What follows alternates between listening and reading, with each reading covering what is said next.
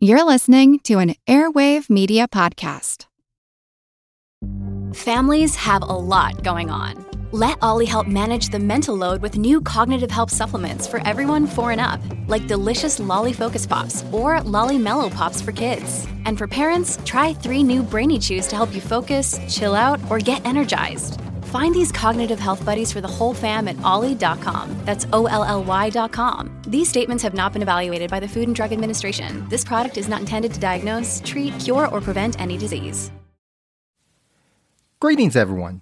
This is Jerry Landry from the Presidencies of the United States podcast. Katie and Nathan asked me to give everyone a heads up that they do use strong language in the show. And if that's not your thing, this might not be the show for you. However, if you like hearing about perspectives from history that aren't always as well known, and individuals who might not be as familiar to the general public, but who had a great impact on history. After you listen to this great episode of the Queen's Podcast, I hope you'll come check out the Presidencies of the United States, available anywhere fine podcasts can be found. Thanks so much. Hi, this is Katie. And this is Nathan. And you're listening to Queen's Podcast, the show about badass women in history.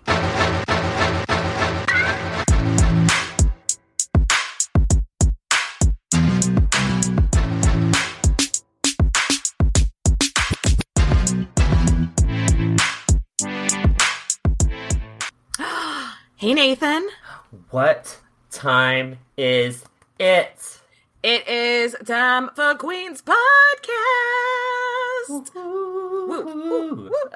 Nathan, oh my gosh, we have a woman from a country we've never been to before on this show. We've never traveled to medieval Japan before. So excited. You know what? I love it. We do sometimes end up in Europe for so long, episode after episode. So it's so nice when we get a really, really great suggestion for somebody that, you know, is from a culture that we haven't gotten to explore before. And I am so excited to give Lady Murasaki the Queen's Podcast treatment. So Nathan, tell us about Lady Murasaki. Who is she? But wait. Let's talk about what we're drinking first. Hello. Oh, yeah. Let's drink first, then nerd out. Nerd out. Love it. So today we are drinking the sake mimosa, which, by the way, chef's kiss. These are a few of my favorite things. I love sake. So 2 ounces of sake, 1 ounce of orange vodka, 3/4 of an ounce of Grand Marnier, and then give it a good shakeroo, and then pour it in a glass with some OJ. Top it up with some OJ. We're not drinking straight liquor here, girls. But, speak for yourself. But top it off with about a cup of OJ, and you have got a mimosa of mimosas from Japan. It's so delicious. So good. I love sake. Now, I usually drink sake warm. Oh. Are you a cold or a warm gal? Is that what you're asking me? Yeah, obviously it's cold in this drink. Drink, but are you usually a warm or a cold gal? That is a very good question. It depends on the food. If I'm doing sushi, I would rather warm. Okay. If I'm doing like a warm dish, I would like cold. Yeah, that makes sense. I'm weird. Yeah. Well, no, that makes total sense. Maybe that is, whenever I go to a Japanese restaurant, I almost always do the vegetable roll, which is cold. So I never get anything. Like, I usually do that in a salad. So maybe that's why and also, whenever we were in college, like, I had a boyfriend that, like, we broke up, but we were still friends. And so anytime me and Nathan or whoever I was with would go to this restaurant, this Japanese restaurant that he worked at, he would always give us free sake. And it was always the warm kind. So maybe I just associate it with free things. I don't know. Oh, that's probably it. Also, this place served fried ice cream. I don't think I've ever had it. It was tempura fried ice cream. Is that not normal? I'm not a dessert person. Okay. That is not normal. I am not a dessert person either, but I sincerely appreciated the effort that was put into fried ice cream. And it was like strawberry flavored and crunchy, crispy. Oh. You know what? I did try it. Because I remember one time seeing somebody and I was like, I gotta have a bite of that. I gotta see what that. I liked it. I couldn't do a whole serving. It was so good. So good, but so bad. Anyway. So, Nathan, this drink is delightful. Absolutely love it. Tell us about the woman who inspired it. Oh my gosh, she's so inspiring. She was a lady in waiting at the imperial court in Japan in Heian period. The Heian period. Yeah, that's how I remember that. Heian. I don't know who Yan is, but hey, apparently he's relevant to this story. She's most well known for being a poet and the world's first novelist. Period. I love that. Many historians, like, there is some debate, but many historians do consider her book the world's first novel, and it was written by a woman. Yes, like, not just first novel written by a woman, but first novel. Period. And some people argue that maybe these other ones were, but, like, I think hers was the first one that, really made the rounds, really made an impact, and really gave us insight into life in the Heian period. In a time when, for women, their lives were so secluded that we otherwise might not really have any idea what their lives were like then. Yeah, and also you're gonna hear us say a lot of Japanese names wrong. Super sorry. I tried. No, I even messaged a friend of mine whose second language is Japanese and was like, "Can you please give me the phoneticals for some of these?" So I really tried, but if we don't get the pronunciations just right, we tried. We're trying so hard. So Lady Murasaki was born in Aite, and who cares? Because bag of dicks. History. Yes. History is a bag of dicks. No, we have no idea when she... Well, we maybe know the year, but yeah, sometime between 973 and 978. And we know her throughout history as Murasaki Shikobu. Mm-hmm. But this wasn't the name that she was given at birth. Mm-hmm. This was the name that was given to her after she wrote the novel. We actually have no idea what her real name was, but in medieval Japan, it gets real complicated with names. Yes, like they had this whole thing with names where like it was like almost embarrassing to be so familiar with somebody that wasn't like in your immediate family, to call them by the like their birth name, like the name they were given at birth, which is so I found really, really interesting. And it also makes things really confusing. Yes, it does. So confusing. Like, we don't know her birth date, her year, her name, but we know a little bit about the family. So, yeah. So while we don't know, Nathan, do we know her birth year? No. Birthday? No. Her first name? Wrong. We do know at least a little bit about her family. Her family was part of the very, very powerful Fujiwara clan. So they would have had surnames at like the beginning of their names. Yeah. Which is really different than like Nathan Foster. Foster is my surname, but I would have been called like Foster Nathan. Yeah, I think actually when we did Empress Wu, we ran into this kind of like naming system as well. But yeah, so while we don't know her name, we do kind of have a guess, because there's one woman that's documented in court records named Fujiwara no Takado. So maybe that's her? I'm not saying, I'm just saying. It's our best guess. So a little bit about the Fujiwara clan. Super powerful family. Mm-hmm. Very politically savvy. Mm-hmm. And their family is calling the shots, but in a behind-the-scenes, big kind of way, right? Yeah, like they're not sitting on the throne. But It doesn't mean they're not the most powerful family in Japan at the time.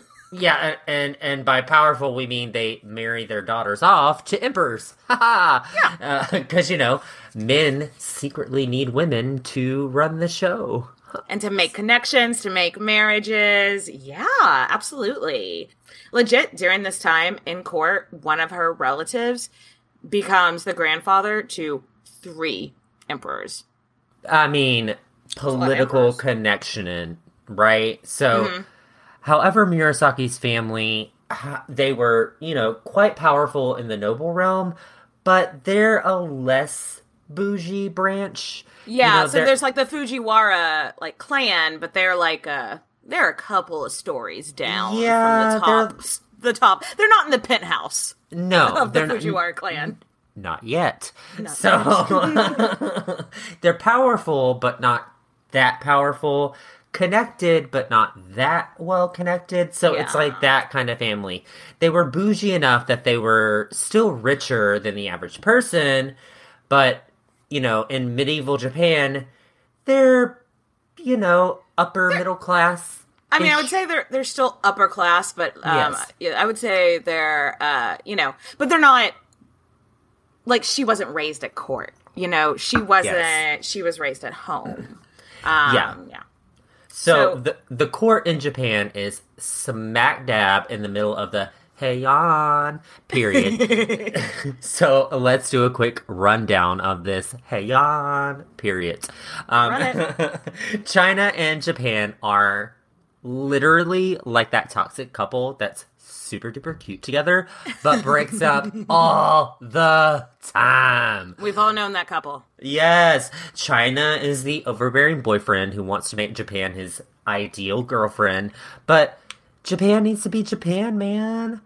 Yeah. So, in historical terms, China is heavily influencing Japanese culture throughout their history, right? Mm-hmm. So, there are times that they get along, and it's beautiful and wonderful and fabulous. They're taking photos of each other next to They're getting matching tattoos. East China Sea, selfie, who dat. And there are times that Japan literally is like, I'm so done with China.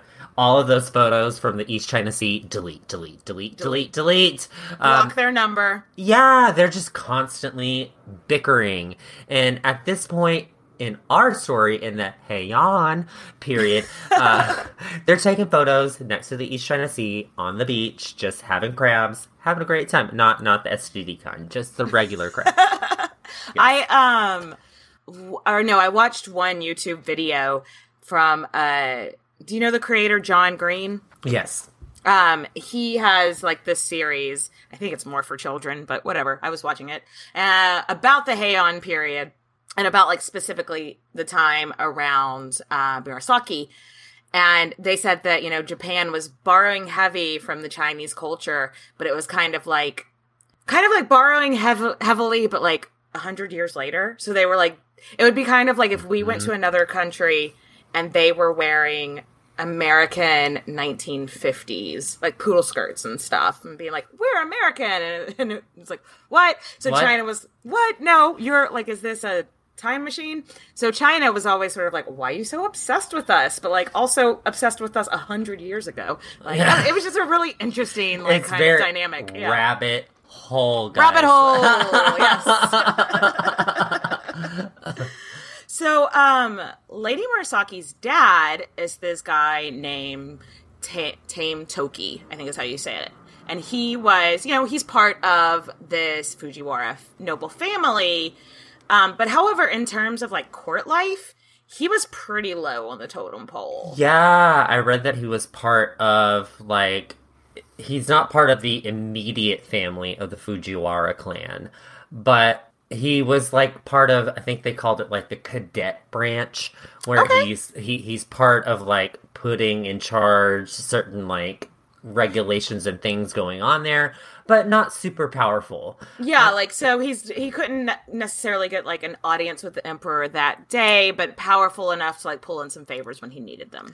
Yeah, he wasn't worried about being high ranking at court, right? It wasn't his thing. Yeah, he's not involved in that. He's not really, that's not his jam, if you will. What I read about Murasaki's specific branch of the Fujiwara clan is that they were described to be part of the quote-unquote literati, which I thought was a super fun word. Like Illuminati, but for literature, I'm here for it. Yes, me too. Unsurprisingly. I'm like, how do I join the literati? That sounds amazing.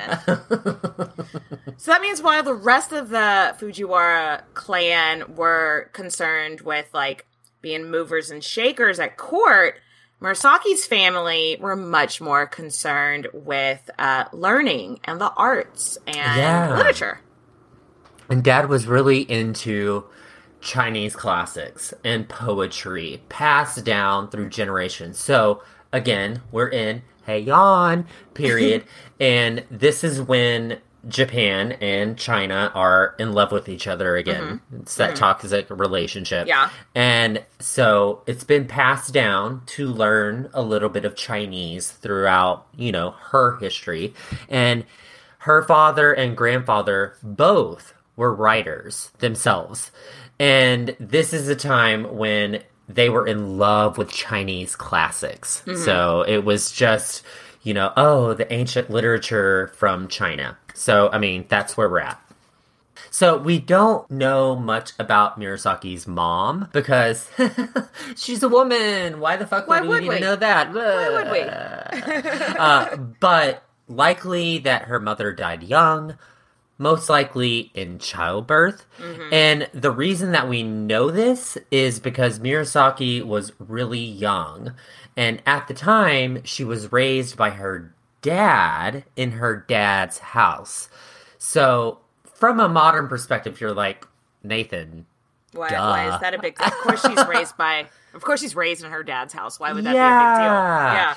Well, back then, though, in Japanese culture at the time, husbands and wives didn't live together. So, husbands and wives were literally in separate households. Yeah. And when the baby was born, they just stayed in the other's household. The mom's household. Yeah. Yeah. So and also, I think we should also make sure to note that this was a polygamous society. Yes, very, very. A man could have as many wives as he could afford to support. So he put all his wives in different houses. Yeah, because, men get to have multiple women, and they get to get them all pregnant, and then leave them just to clean up the mess. Bye! You're welcome! Bag of dicks! But the fact that she was raised in her dad's household is noteworthy. Because, it's different. Yeah, it means that her mom be dead. It's interesting, though, because usually when the mother died, they'd send the kids to go live at a female relative's house. Yeah. But, and it's a nice, cute, well-toned butt, the fact that her dad took her and her siblings in to live with him, very unconventional. Yeah. And it's kind of cool that he wanted his kids to be with him. The bar's on the floor. But for the time, that's cool. Yeah, so Dad also had 3 of Murasaki's half-siblings, because, polygamy. They lived in the house, too. So the fact that he seemed to like his own kids was kind of wild for the time. What a concept. I know. Yeah. So... we've talked about how, the whole situation for women was kind of a bag of dicks. So speaking of bag of dicks for women, let's talk about education for women at the time. Not great. As they would say in Australia, ner. Ner. As a woman, you were expected, and this is medieval times. So as a woman, you're expected to learn calligraphy, embroidery, painting, dancing, play a musical instrument. There specifically was an instrument called a koto, which is a long string instrument. Yeah, think of Memoirs from Megasha, and you see her play. What? Never saw Memoirs from Megasha. Well, you should.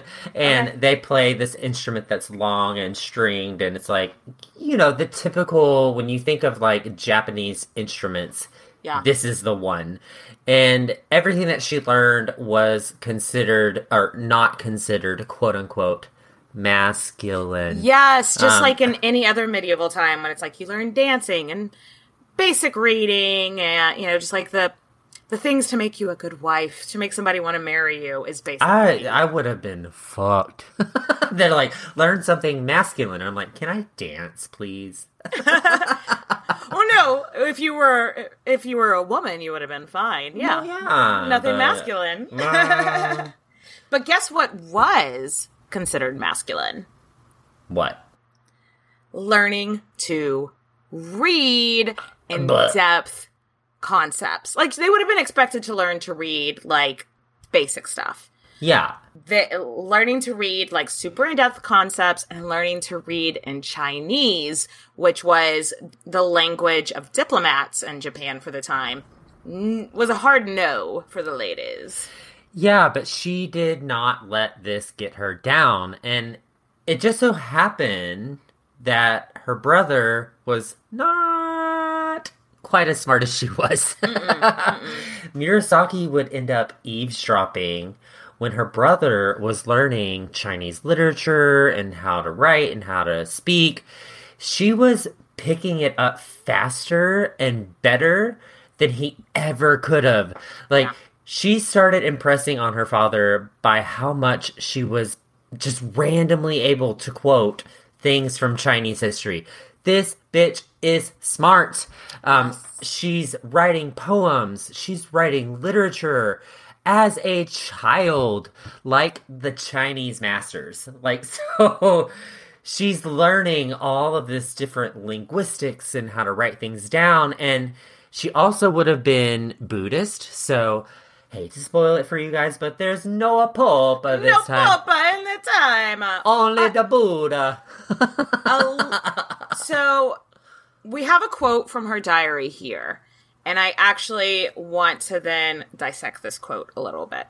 Okay. So she says, in her diary, she writes, "When my brother was a young boy learning the Chinese classics, I had a habit of listening to him, and I became unusually proficient at understanding those passages that he found too difficult to understand and memorize. Father, a most learned man, was always regretting that fact, saying, 'Just my luck. What a pity you were not born a man.'" Ouch. So, I think she probably wore this quote with pride. Oh, but absolutely. also, I'm finding holes in this story. And that is, okay, I believe that she could have been eavesdropping and learning Chinese, the spoken language. So I believe she could have, like, learned the spoken language from eavesdropping it. But we know she wrote it, and she wrote it well. You don't learn that from eavesdropping. I think her dad was teaching her, but it was that was too unconventional for them to, like, talk about. What do you think? Like, I think he was like, "I'm going to teach you, but you got to keep that shit on the down low. You got to pretend like you accidentally picked it up." What do you think? Absolutely. I think the same thing is he realized how smart she was and was like, oh shit, she's like 10 times smarter than my son, who's gonna carry the legacy. That was big quotes right there if you didn't hear Nathan them. was doing big bunny ears there. And then guess who really carried the legacy? Yes! His daughter. Yes. So I just think that it's so funny that even until, like, they just had to tell everybody that she picked it up accidentally, but I think Dad was teaching her.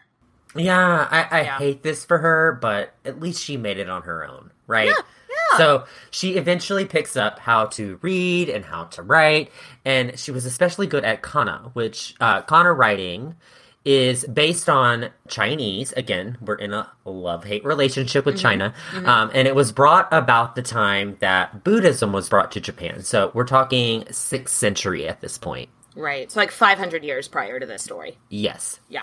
So let's dig ourselves into a rabbit hole. That's me jumping down a rabbit hole. So at this time, and I'm going to try to say this one word very well, Japan's language is done through syllabaries. I said it right. That would be my guess. Syllabaries? It's so hard to say. But it's syllables that translate to a physical language that you can speak with your mouth. And Chinese characters at this time were called kanji. So you couldn't really, in Japan, speak the characters because it didn't match the pronunciation. And so in Japanese, it didn't quite translate to the pronunciations, the dialects, the characters of the Chinese language didn't quite match what they were doing. So they ended up taking these Chinese characters and wrote them in a more cursive, slanted form to make them represent the way that Japanese speak. So interesting. I know. So they just literally like tilted it a little bit, created like put them in character. italics, and Yes, put it in italics, made it maybe a little apostrophe afterwards. And this style that they used was called hiragana, which was a mixture between kanji and the other dialects. And they put it all in a blender, and that's where you get kana, which is what Lady Murasaki ended up learning to write really, really well. And so kana also ended up being, we're getting ahead of ourselves a little bit, but kana ended up being almost exclusively the written dialect of women, right? Yes. So it was a courtly woman thing. That feels, and stop me if I'm wrong, but that feels like this is a unique to this story plot line. I feel like I can't think of any other episode we've done where it's like, this is the first one I think we've talked about where it's like so separate that the women were basically using a different alphabet to write in. Yeah, and kana would have been considered more of like a dirtier language, like if Cockney. you will. Yeah, like, or like hello, a deep governor. or like a deep southern accent, like, hey y'all, like Just imagine walking up to King Charles now and being like, hello, governor, would you like a spot of tea? And he'd be like, yeah, and he'd be like, get this peasant out of here. Interesting. Okay, we gotta dig ourselves out of this rabbit hole, but let's revisit it another time. So while the men at court would have looked at Kana and been like, we don't know her, like that's beneath us, the men were like, we're too educated to use Kana, we're only going to write in Chinese. That's the language of diplomats. Yes. So that's how it became widely adopted by noble women, right? Yeah, and it's almost like their secret code, their secret language. They're writing to each other without fear of the men who are going to read what they're writing. So the men are like, that's beneath me. I can see it's in Kana, so I'm not even going to try to read it. Yeah, so it's a way for them to communicate with each other and not be scared of what they have to say, right? That's really cool. As much as I hate that, a language was discriminated against because it was too quote-unquote female, I do love that women at court started writing in this style and, kept it going. Like, we get a fucking peep into what royal court was like because of this, because the women were writing letters to each other, and because the women were writing poetry in Kana.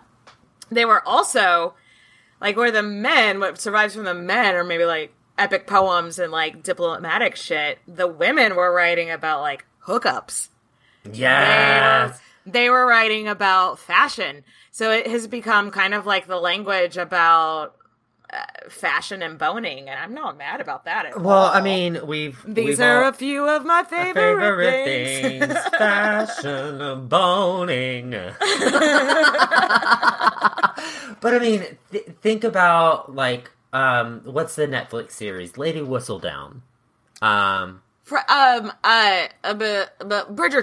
Bridgerton. That is what this is, guys. Like, it literally, you have women finally writing historical documents about what is happening at court. So Gossip.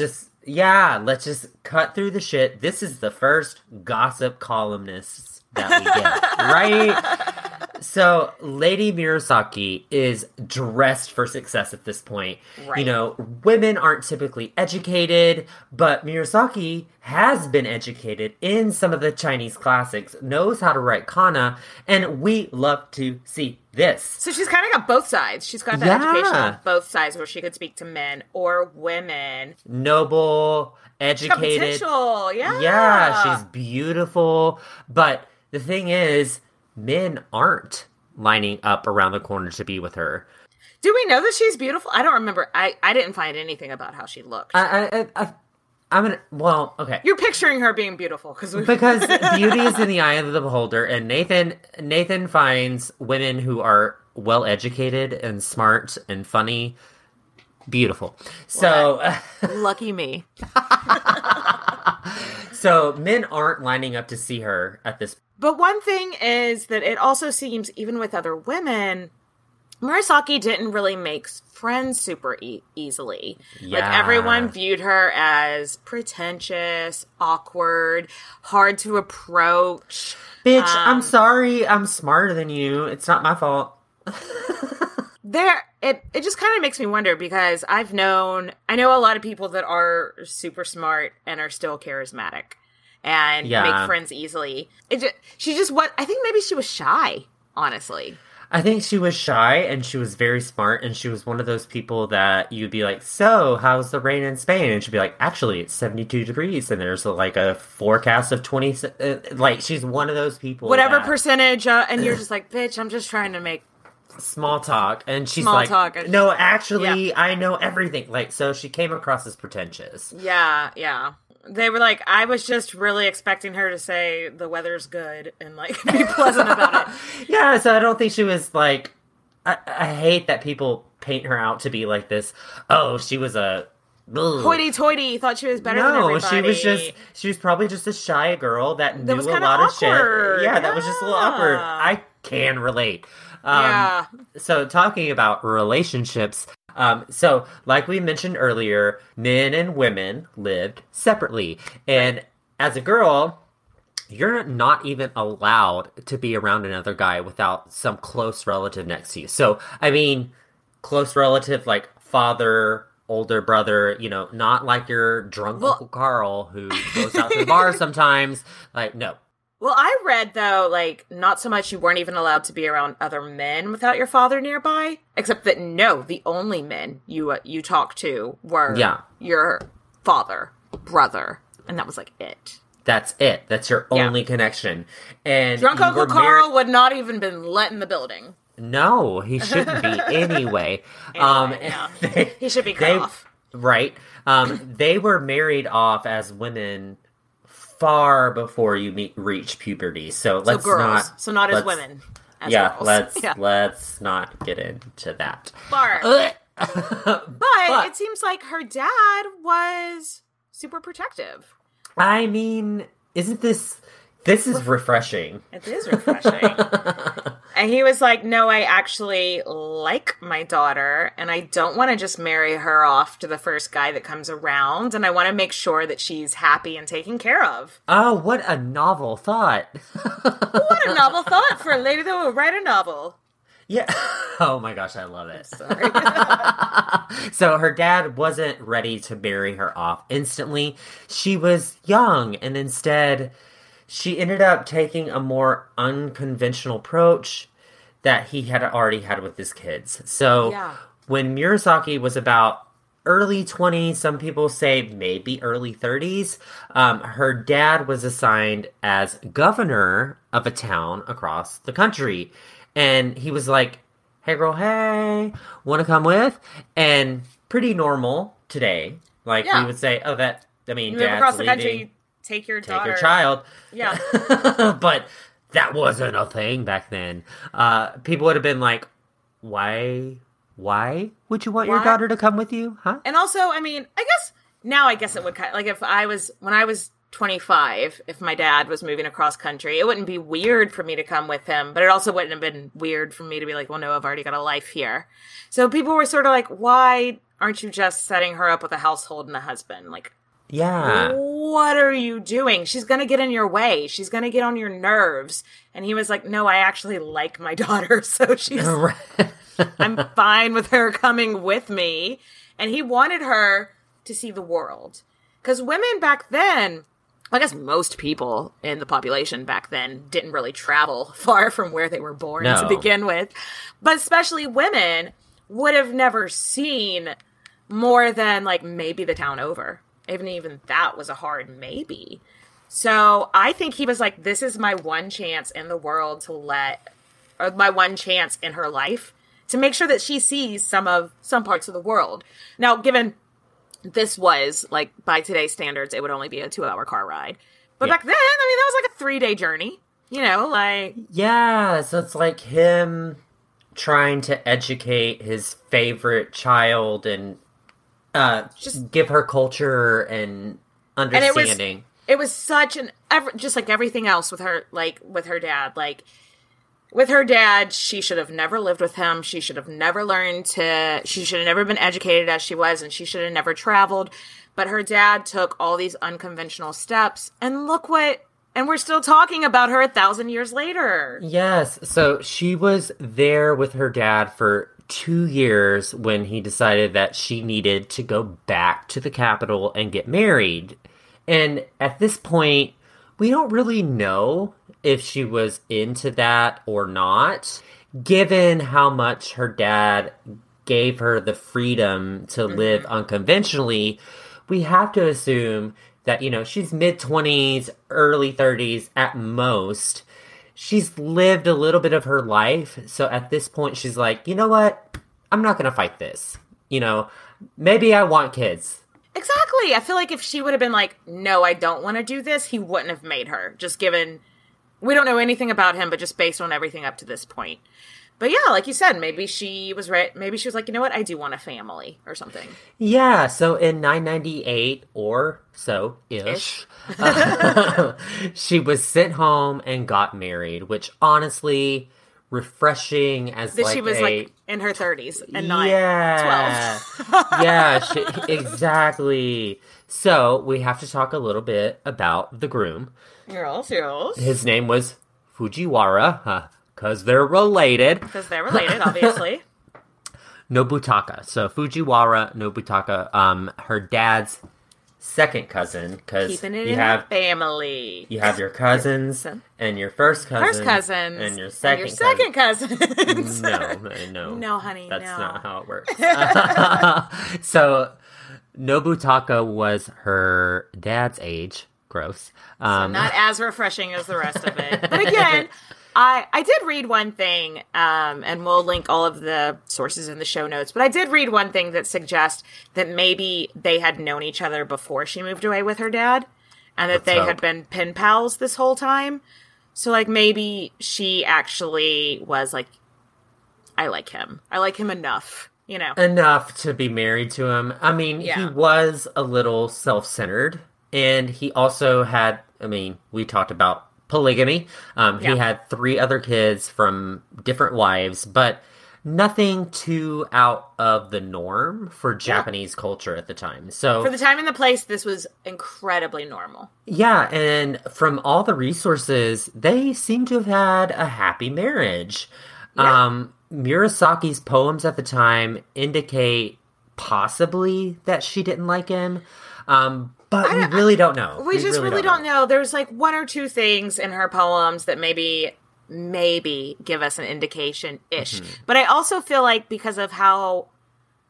We'll see later that she writes a lot of like what she is feeling. If it was like an abusive relationship or something I think we would read that. Maybe she didn't. Maybe she just got married and realized, oh, I don't like old dick. You know, like... As most young women would say if they married an old man. I don't think he was mean to her or anything. No, but as tradition would dictate, Murasaki has to set up her own household and get everything together. And even if she didn't like him, she doesn't have to live with him. Like, that's the whole culture thing. Like, there's no, like, he's only around every other day or something. Yeah, so... In 999, she ends up giving birth to a daughter named Kenshi, who eventually, oddly, becomes a writer and poet herself. Imagine that. Oh! Intelligence is passed down through women. Huh. Yeah. Sadly, only like a year after the birth of their daughter, her husband died. There was a huge cholera outbreak in the time. Bye, buddy. He gone. Luckily for Murasaki, you know, her husband, he hadn't been, like, wildly wealthy, but like we said, their whole family was well-to-do. So she got to keep her household. She got to keep her staff.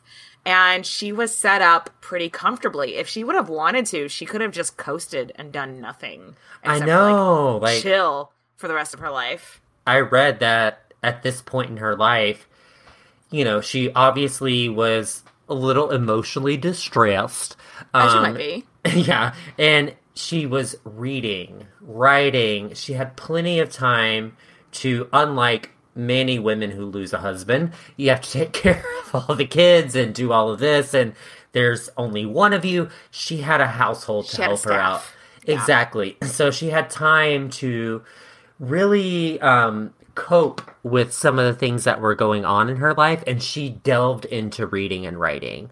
So she started reading romantic poems, which makes a lot of sense. Like, if you've lost a loved one who just passed away, you're looking for that romanticism, escapism, that feel. Yes, exactly. And she's getting inspiration for her own writings, which this is a new way to deal with life as a woman in Japan, as a mother, as a widow. This is a whole different way that she's able to explore her feelings. I love. And this time in her life, she started writing her work that she is most famously known for, and it's called Genji Monogatari, or, as we would say it in English, The Tale of Genji. So legend has it, her husband dies, and she goes to this, like, monastery temple, this Buddhist monastery temple, to retreat, to reflect,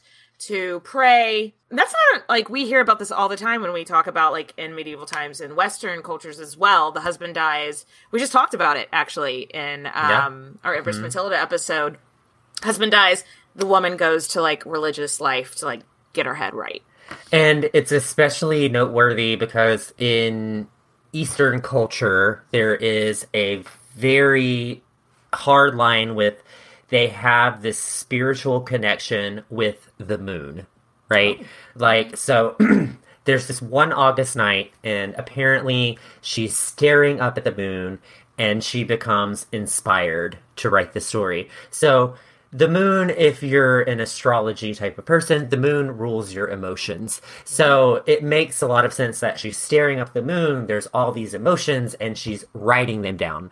Some people will say that this is complete bullshit, but it's noteworthy because artists, anybody who was an artist at the time, would draw pictures of her staring up at the moon, and it depicted her looking up at the moon to find this inspiration to write this story. Y'all should really Google it. Like, anytime you Google Murasaki, Lady Murasaki, pretty much all the depictions that show up are images of this woman in, like, these beautiful robes, just, like, writing under a gorgeous moon, and it's so pretty. It's inspiring, right? Yeah. Like, I feel like I am a princess writing underneath the moon every day of my life. Oh, I love this for you. I love this for you. So, regardless of when or where she was, or how not she got her writing, she did it. She started. Right? Mm-hmm. She's highly intelligent. She's well-versed.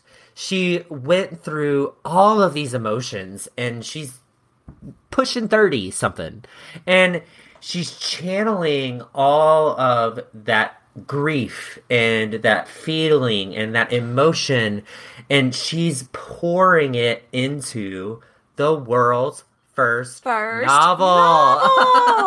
No big deal. No big deal. No big deal. No. Who needs it? I get so emotional, baby. Nathan, you know what?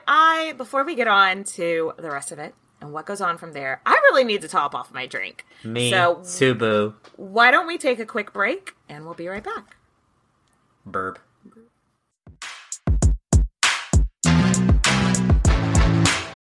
Look, Bumble knows you're exhausted by dating. All the must not take yourself too seriously and 6'1" since that matters. And what do I even say other than, hey? Well, that's why they're introducing an all-new Bumble, with exciting features to make compatibility easier, starting the chat better, and dating safer. They've changed, so you don't have to. Download the new Bumble now. When you need mealtime inspiration, it's worth shopping Kroger, where you'll find over 30,000 mouth-watering choices that excite your inner foodie. And no matter what tasty choice you make, you'll enjoy our everyday low prices, plus extra ways to save, like digital coupons worth over $600 each week. You can also save up to $1 off per gallon at the pump with fuel points. More savings and more inspiring flavors make shopping Kroger worth it every time. Kroger, fresh for everyone. Fuel restrictions apply.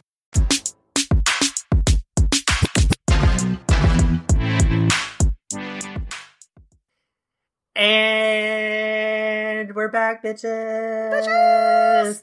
So, Lady Murasaki is writing this completely new form of literature. Right. Like, she's writing in this kana language, and there's been stories told, written down.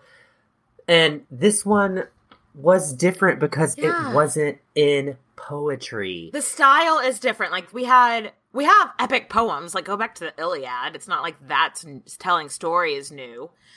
But it's written in prose, and it's written in chapters.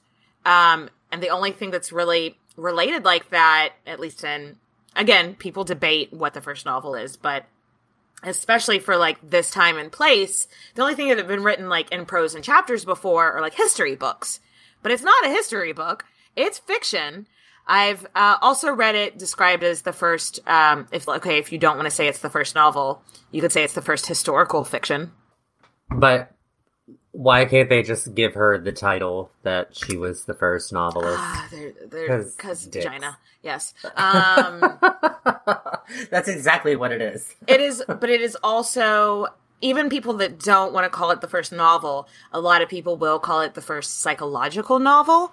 And what that means is that you get insight into everybody's thoughts and feelings. You get insight into all the characters' psychology. That other people weren't writing like that at the time, being like we do in modern day novels, where you know the insight of the characters, and that was brand new. Yeah, and she's writing. She's got all of these creative juices flowing, and she's just pouring out this story. And after she has the first few, what we call, quote unquote, chapters, she's like, I think I got something good going on here. I think other people might like this too. So she emails it to her friends, and she's like, IDK, what do you think? And everyone's like, IDK, ? We want more. What happens next? They are invested.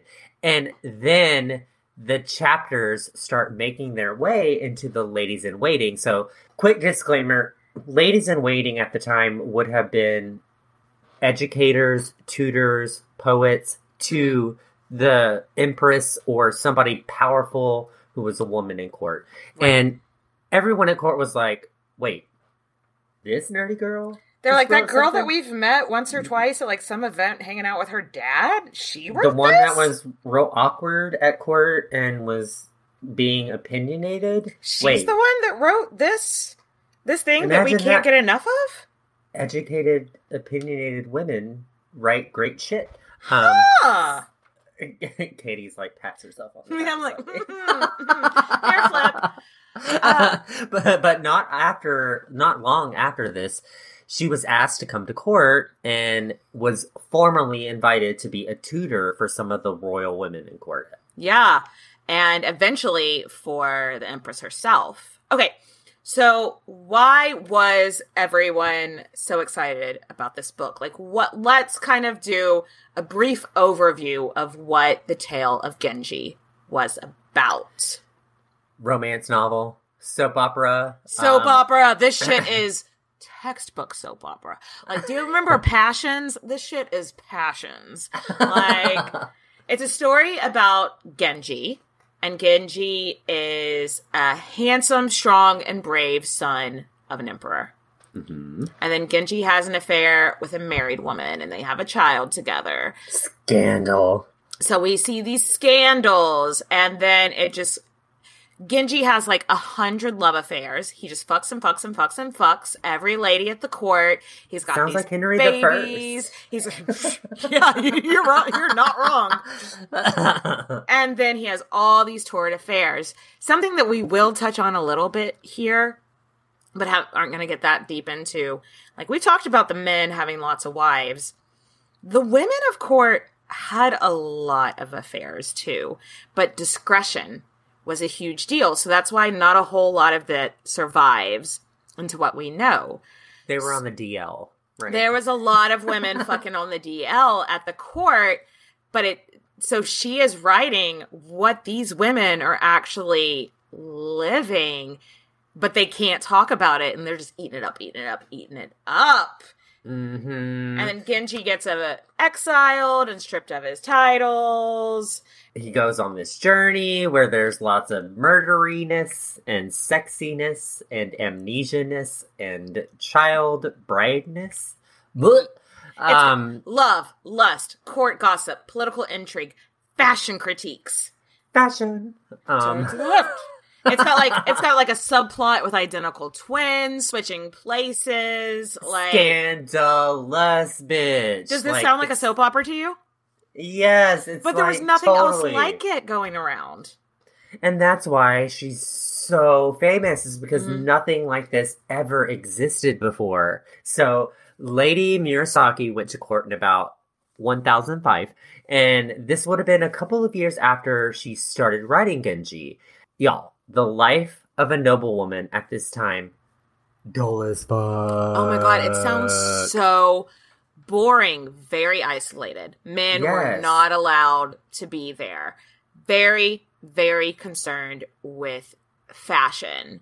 And like all they did was change clothes, write poetry, and sneak off and have affairs. But like it sounds fun to me. Yeah, sounds fun, but it also, from everything I read, it was very dull. But real quick, I went down, unsurprisingly, I went down a rabbit hole. I went down a fashion rabbit hole. And I am obsessed with this level of extrosity, if you will.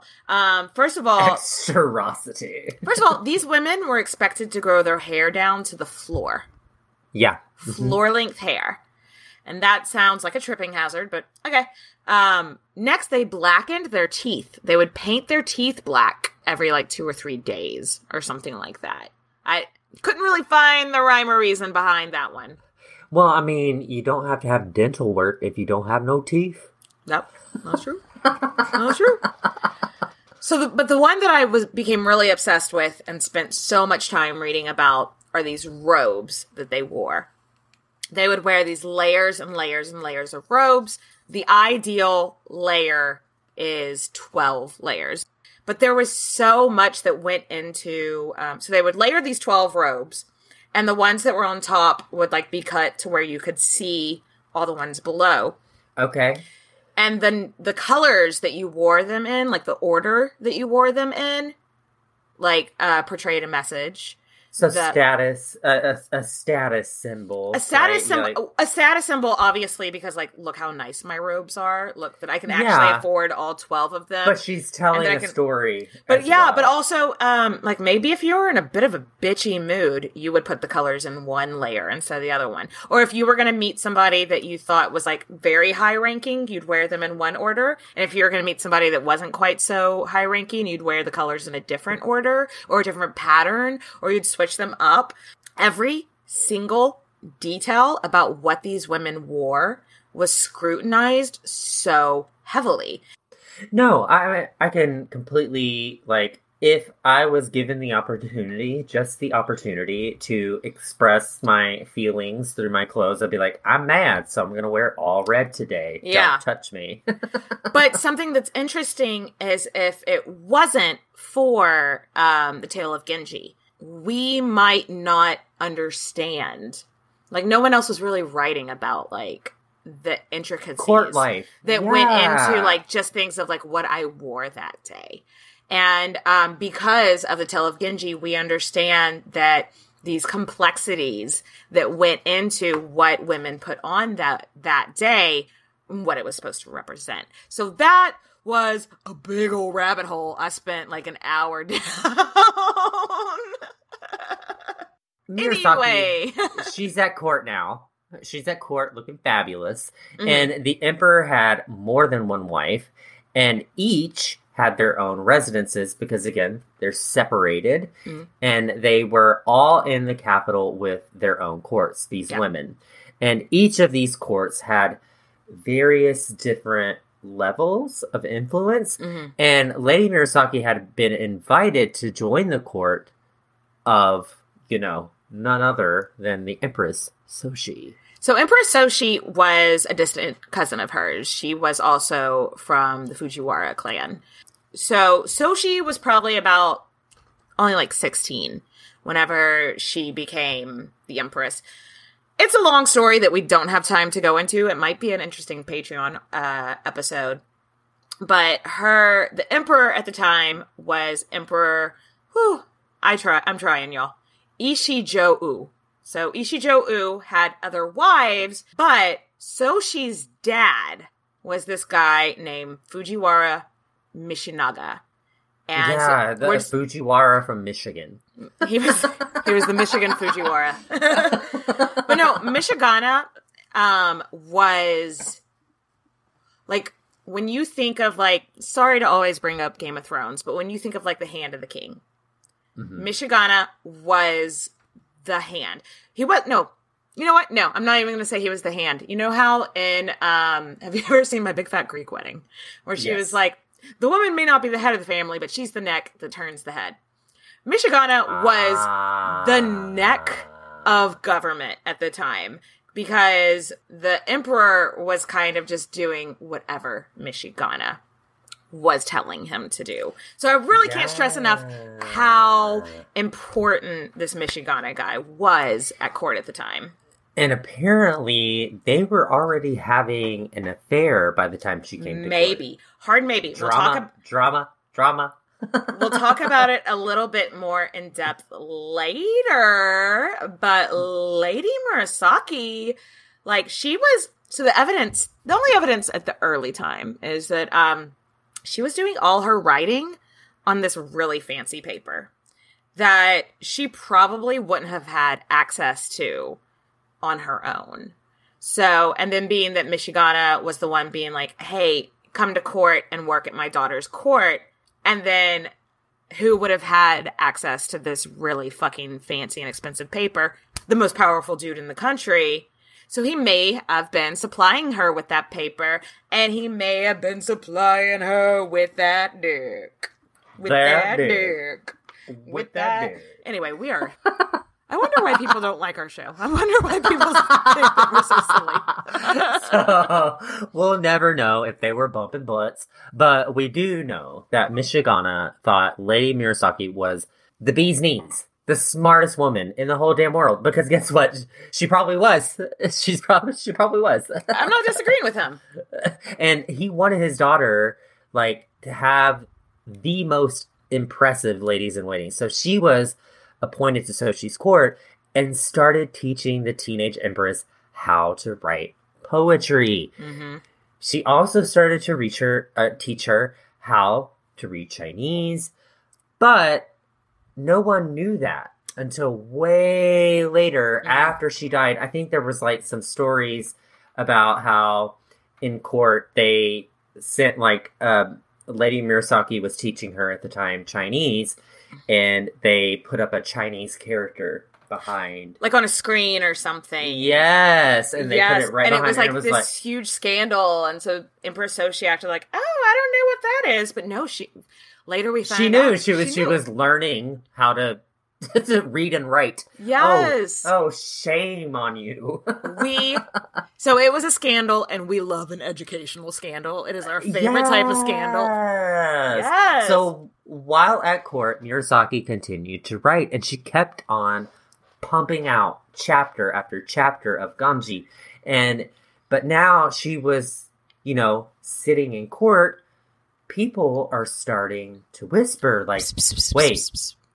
So who's this based on? Who's she talking about? This sounds like that bitch over there. Do you think this is about that bitch over there? Maybe it's about that bitch over there. I don't know. It could be about Barbara over in the corner. Do you think I don't know. Barbara and Stanley are fucking? Do you think this is about Barbara and Stanley? Possibly. Possibly. So the popularity is growing and growing and growing. She's like Lady Whistledown. Yes. Like, she totally Except is. it's fiction. Except it's fiction. She has like a... I know. But it's court just like gossip and scandal, and people are like, we need more. More. Yeah, and in the book, Genji's main love interest is named Murasaki. So this is where we think her name came from. So she was named posthumously. I think right? Posthumously. Posthumously, but no, I think people did start referring to her as Lady Murasaki in her life. Because like they gave nicknames because it was too embarrassing to call somebody by like their actual name. And there was like this story where this diplomat comes to court or whatever, and so everyone's having dinner. Maybe he was a diplomat, maybe he was a poet. He was a powerful dude. And this powerful dude's at dinner with everybody, and he looks at Lady M and is like, "Oh, are you this Murasaki everyone's talking about?" And so she thought that was so flattering that this guy that was so well-to-do and so famous knew a character from her book. And so that's the story. I don't know how true it is, but that's the story of how she started being called Lady Murasaki. It's because it was just the most popular character from the book. So. Love it. Yeah. So there are so many wild plots in the Tale of Genji that we don't have time to go into. Maybe it's a Patreon. Maybe it's a Patreon. Maybe in Patreon we'll talk about how Genji needs therapy. I don't know. Stick around to find out. Also, while she wrote other poetry, she kept a very detailed diary.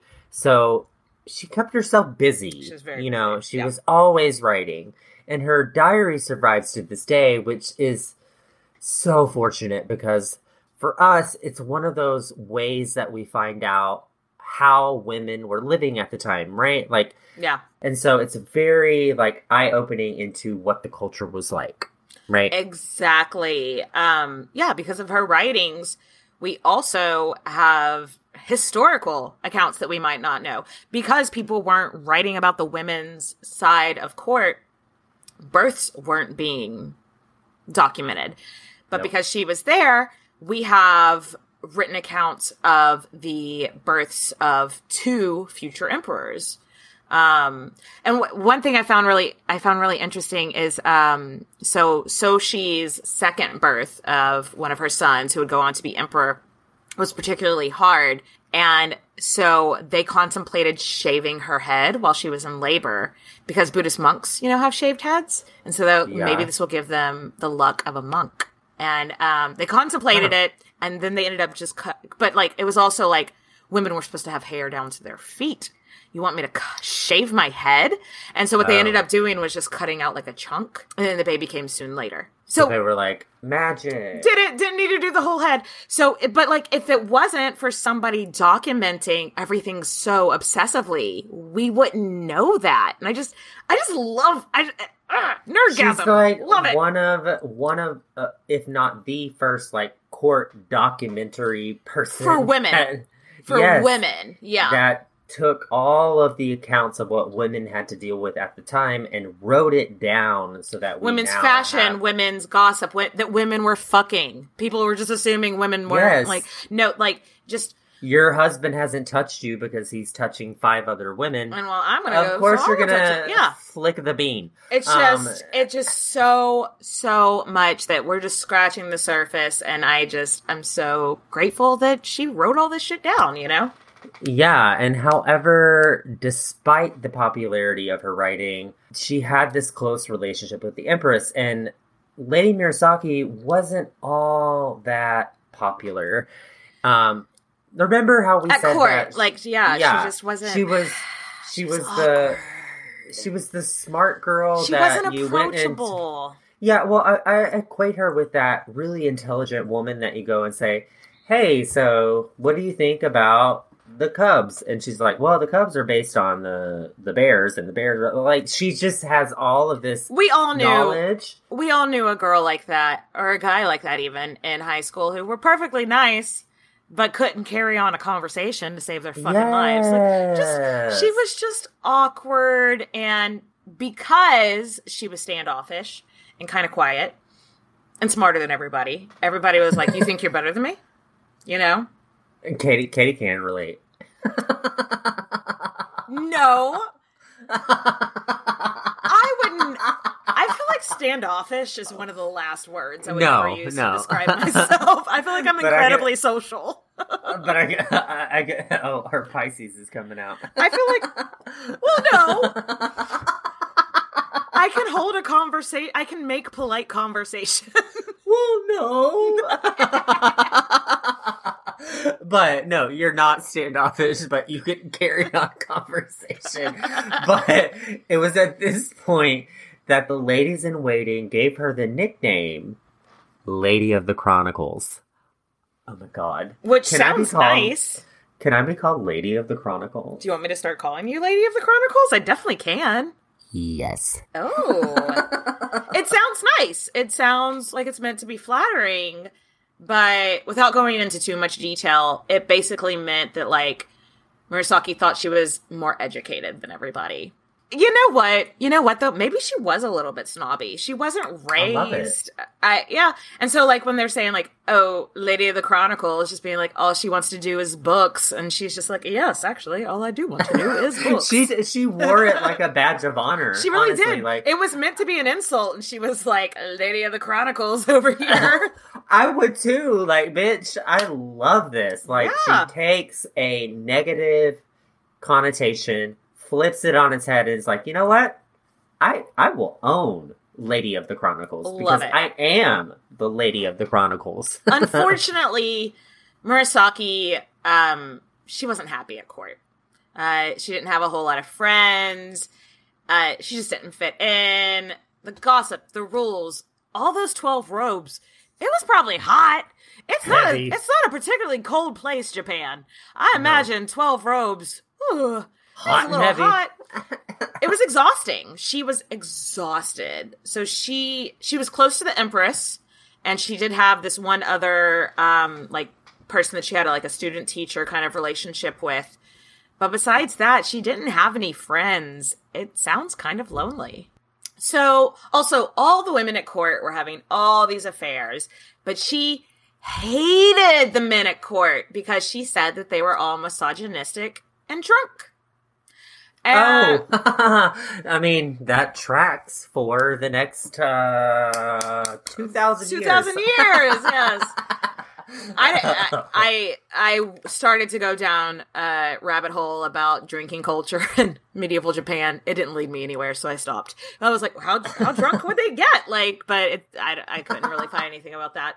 But everyone at court also assumed that she was still hooking up with Mishinaga. And so I want to dive into let's gossip a little bit. Like, let's talk about this. Gossip Okay. sword. So he was almost definitely really, really into her. But what historians debate is, was the feeling mutual? Was the relationship physical? She wrote in her diary, "You have not read my book, and you have not won my love." Ooh. Oh. Ooh. Oh. So also, I mean, like, if your whole thing is your writing, and you know the person that's trying to... First of all, this guy already had 3 other wives, so I don't think he was trying to make her wife number 4 or anything. It was purely an extramarital thing. Yeah. But it's like, if you're trying to, like, win over somebody that... Like, if I was in the dating world and someone was trying to win me over, but they've never listened to a single episode of the podcast, I might be a little bit like, don't act like you know what I'm interested in. You know? Like... It's clear. It's clear. However, there is this story that appears to be true, that one night he snuck into her room to try to take away the new chapter of Genji before it came out, to, like, fuck with her. Like, probably as a practical joke. But I'm like, okay, if these courts were so separated, How did he know where her room was? Yeah. Yeah. How did he know where her room was? How did he know where she kept her writing? How was he like, oh, I'm going to be able to sneak in there while she's sleeping? So he obviously knows where she sleeps, where she keeps her diary, where she does all of it. So this is giving me more than just a friends. It's vibe. giving me more than a rumor vibe. And also, okay, so here's my third and final speaking point on this. While she was at court, it got more expensive to write because she couldn't just like jot it down on that fancy paper she had and hand it out. She had to make lots of copies. And it's noted that all of her work was distributed on the finest paper in the finest calligraphy. So they were hiring the most talented calligraphists, whatever. They were paying for the best people to actually copy it down. And who has the money for all of that? Oh, Michigan. Michigan. So anyway, so based on that, what do you think? Do you think they were bumping butts? What do you think? I totally think they were bumping butts. But he was just like, again, Lady Whistledown. He's like supplying the paper and helping the rumors keep going on. Because back then, marriages weren't based on love. And if he already had a couple of wives, he wasn't looking for another wife that he was going to be financially responsible for. But he was maybe looking for... passion. You are my passion for life. But I love that she wrote, you do not have my love and you have not read my book. But maybe he got in those guts from time to time. I don't know. We'll never know. And he was basically king. Like, he wasn't the emperor, but he was calling all the shots. So maybe that was a little bit of a turn on for her. I don't know. Right? So, let's fast forward a little bit. And it's 10:11. And the emperor is dead. And Empress Soshi retires from court. And we think that's when Lady Murasaki ended up leaving court as well. But she was like, give me one reason to get out of here and I'm ready to bounce. So, yeah, whenever Soshi died, when Soshi left court, yeah, she's like, let's go. And then the rest of her life is kind of a question mark. It's generally accepted that she retired to a Buddhist monastery, though some people say that she stayed with Empress Soshi at the time. However, after she left, there were still a few chapters that came out. There were still more Genji chapters that came out. Like, there's like 55 chapters. When she left court, there had only been 30 written. So people speculate, was she still writing from afar? Or did her daughter, who was now a lady-in-waiting to the new empress, take it up after her? I love this. Because her daughter was a famous poet as well. Yeah. But we don't know when Murasaki died. The date that most people accept is 1014, so she would have been around 41. But again, bag of dicks, we don't know when she was born. But we don't know, yeah. So there's documentation of her dad rushing home for a few weeks in 1014. So that's where the speculation comes in that he was arranging a funeral, getting everything together. Some historians, though, believe that she lived a little bit longer than that, but sadly, we'll never know.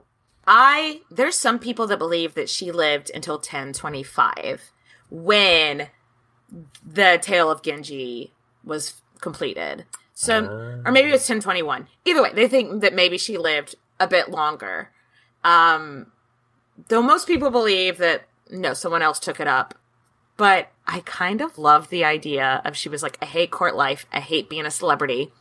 I'm going to go off and pretend like I died. And then send the new chapters to my daughter, who's still at court. I kind of love the idea that maybe she pulled a Tupac.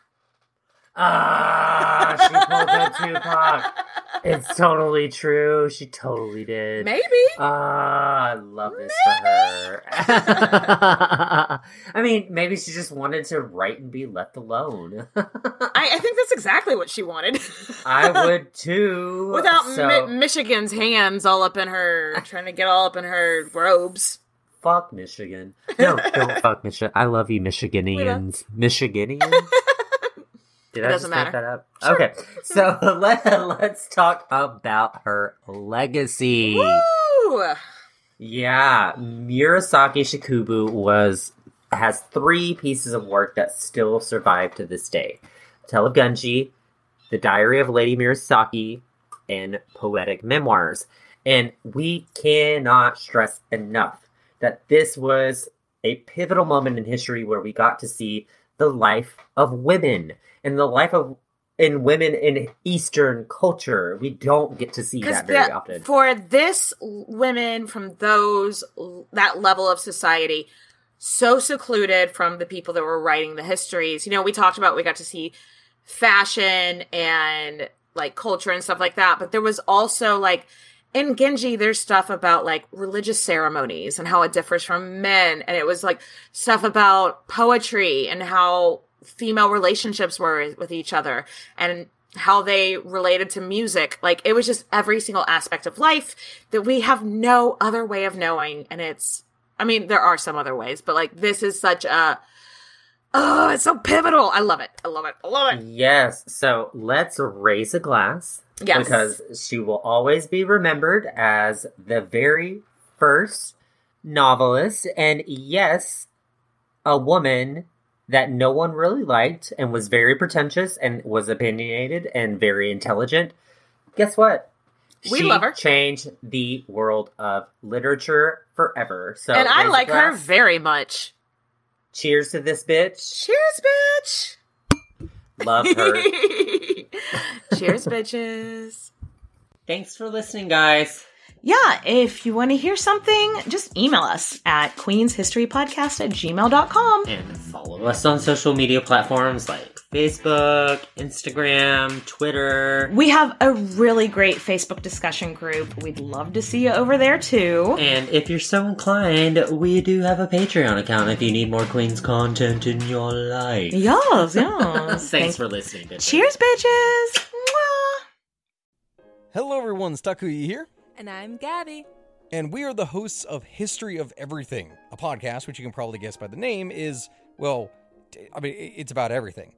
Do you want to know why people thought potatoes were evil and would give you syphilis? Are you curious about all the stories of the terrible and stupid ways that people have kicked the bucket over the years? Do you want to hear tales about all of the different badasses of history and the lives that they had brought to life? Well, if so, then look no further. History of Everything is just the right podcast for you. It's available on Spotify, Pandora, and anywhere else that you get your podcast from. Join us for some fun and just see how weird and wacky history can be.